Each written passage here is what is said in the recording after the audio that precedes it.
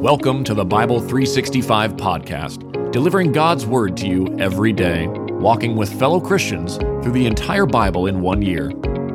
Each book of the Bible is read by a different member of Holy Trinity Lutheran Church in Edmond, Oklahoma, bringing new voices to a timeless story. Let's hear God's Word for today.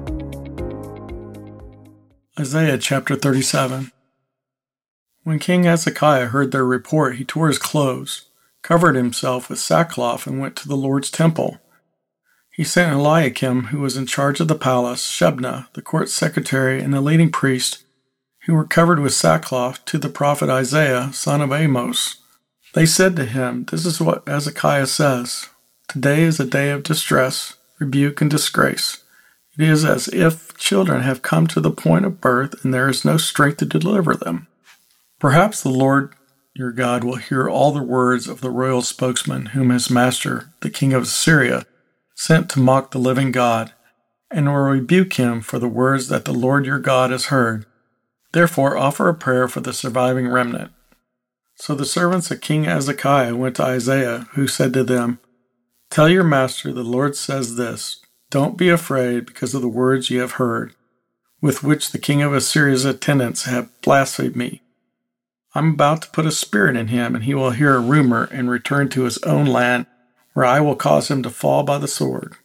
When the royal spokesman heard that the king of Assyria had pulled out of Lachish, he left and found him fighting against Libnah. The king had heard concerning King Terakah of Cush, "He has set out to fight against you."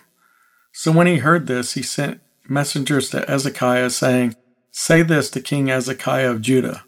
Don't let your God, on whom you rely, deceive you by promising that Jerusalem won't be handed over to the king of Assyria. Look, you have heard what the kings of Assyria have done to all the countries. They completely destroyed them. Will you be rescued?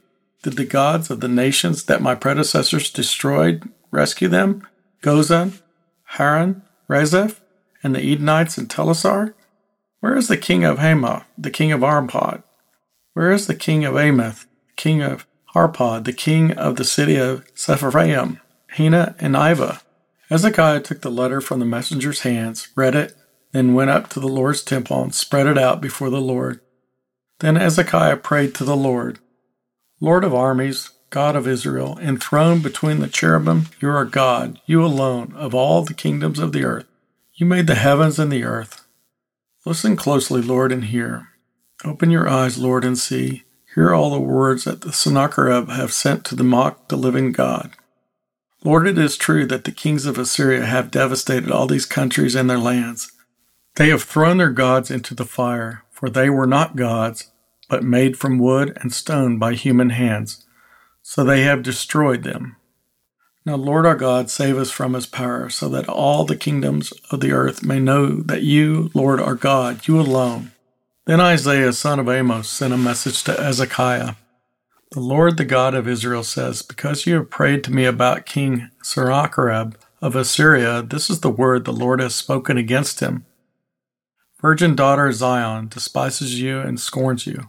Daughter Jerusalem shakes her head behind your back. Who is it you have mocked and blasphemed? Against whom have you raised your voice and lifted your eyes in pride? Against the Holy One of Israel. You have mocked the Lord through your servants. You have said, with my many chariots I have gone up to the heights of the mountains, to the far recesses of Lebanon. I cut down its tallest cedars, its choice cypress trees. I came to its distant heights, its densest forest. I dug wells and drank water in foreign lands. I dried up all the streams of Egypt with the soles of my feet. Have you not heard? I designed it long ago. I planned it in days gone by. I have now brought it to pass, and you have crushed fortified cities into piles of rubble. Their inhabitants have become powerless, dismayed, and ashamed. They are plants of the field, tender grass, grass on the rooftops, blasted by the east wind. But I know you're sitting down, you're going out, and you're coming in, and you're raging against me. Because you're raging against me and your arrogance have reached my ears, I will put my hook in your nose and my bit in your mouth. I will make you go back the way you came. This will be the sign for you. This year you will eat what grows on its own, and in the second year what grows from that. But in the 3rd year sow and reap, plant vineyards and eat their fruit. The surviving remnant of the house of Judah will again take root downward and bear fruit upward. For a remnant will go out from Jerusalem and survivors from Mount Zion. The zeal of the Lord of armies will accomplish this. Therefore, this is what the Lord says about the king of Assyria. He will not enter this city, shoot an arrow here, come before it with a shield, or build up a siege ramp against it. He will go back the way he came, and he will not enter this city. This is the Lord's declaration. I will defend this city and rescue it for my sake, and for the sake of my servant David. Then the angel of the Lord went out and struck down 185,000 in the camp of the Assyrians. When the people got up the next morning, there were all dead bodies. So King Sennacherib of Syria broke camp and left. He returned home and lived in Nineveh. One day, while he was worshipping in the temple of his god Nisroch, his sons Adrammelech and Shazir struck him down with a sword and escaped to the land of Ararat. Then his son Adon became king in his place. Isaiah chapter 38. In those days, Hezekiah became terminally ill. The prophet Isaiah, son of Amos, came and said to him, "This is what the Lord says. Set your house in order, for you are about to die. You will not recover." Then Hezekiah turned his face to the wall and prayed to the Lord. He said, "Please, Lord, remember how I walked before you faithfully and wholeheartedly, and have done what pleases you." And Hezekiah wept bitterly. Then the word of the Lord came to Isaiah. "Go and tell Hezekiah, this is what the Lord God of your ancestor David says. I have heard your prayer. I have seen your tears. Look, I'm going to add 15 years to your life, and I will rescue you in this city from the grasp of the king of Assyria. I will defend this city. This is the sign to you from the Lord that he will do what he has promised. I'm going to make the sun's shadow that goes down on the stairway of Ahaz go back by 10 steps. So the sun's shadow went back the 10 steps it had descended." A poem by King Hezekiah of Judah after he had been sick and had recovered from his illness. I said, "In the prime of my life, I must go to the gates of Sheol. I am deprived of the rest of my years. I said I will never see the Lord in the land of the living. I will not look on humanity any longer, with its inhabitants of what is passing away. My dwelling is plucked up and removed from me, like a shepherd's tent. I have rolled up my life like a weaver. He cuts me off from the loom. By nightfall, you make an end of me. I thought until the morning, he will break all my bones like a lion. By nightfall, you will make an end of me. I chirp like a swallow or a crane. I moan like a dove. My eyes grow weak, looking upward. Lord, I am oppressed. Support me. What can I say? He has spoken to me, and he himself has done it.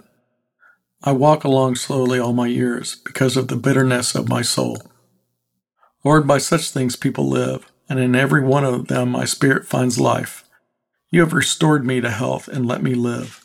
Indeed, it was for my own well-being that I had such intense bitterness, but your love has delivered me from the pit of destruction, for you have thrown all my sins behind your back. For Sheol cannot thank you. Death cannot praise you. Those who go down to the pit cannot hope for your faithfulness. Only the living can thank you, as I do today. A father will make your faithfulness known to children. The Lord is ready to save me. We will play stringed instruments all the days of our lives at the house of the Lord." Now Isaiah had said, "Let them take a lump of pressed figs and apply it to his infected skin, so that he may recover."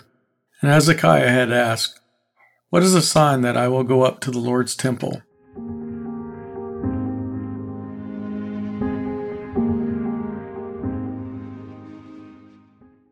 John chapter 7, verses 1 through 31.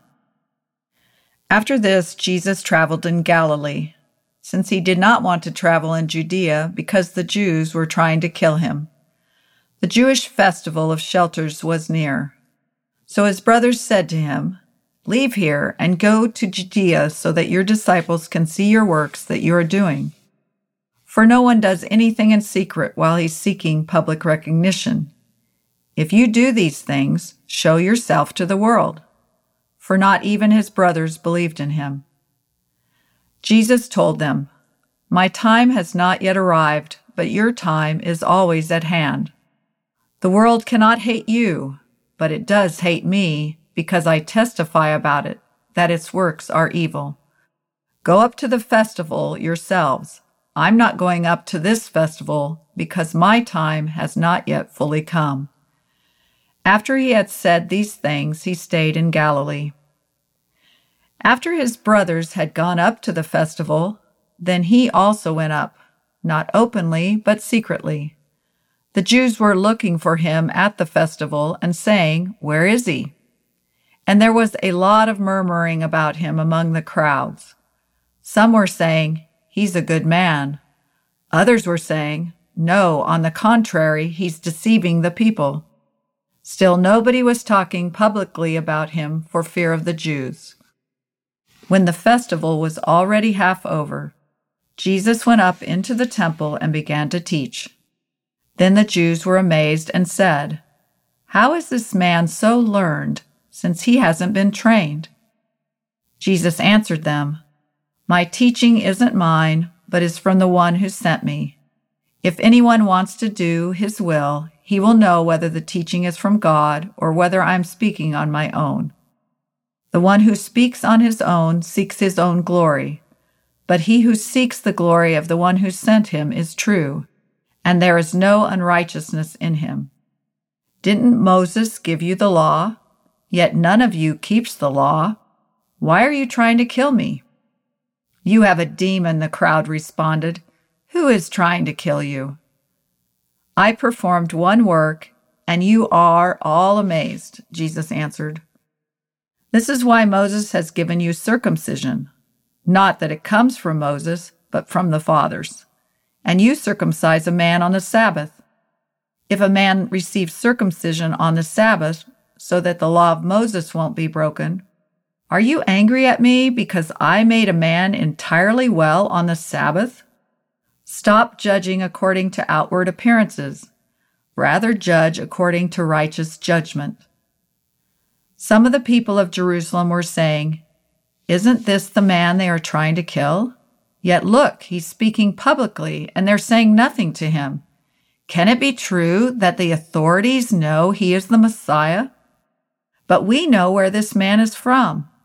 When the Messiah comes, nobody will know where he is from." As he was teaching in the temple, Jesus cried out, "You know me, and you know where I am from. Yet I have not come on my own, but the one who sent me is true. You don't know him. I know him because I am from him, and he sent me." Then they tried to seize him, yet no one laid a hand on him because his hour had not yet come. However, many from the crowd believed in him and said, "When the Messiah comes, he won't perform more signs than this man has done, will he?"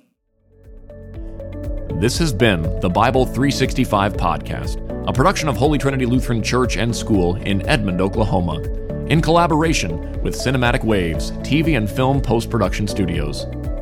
The Christian Standard Bible is copyright 2017 by Holman Bible Publishers, used by permission. Having heard the word for today, may the same Holy Spirit who inspired Scripture now inspire faith in you to live each day as a disciple of Jesus Christ. Love God, love one another, and love your neighbor.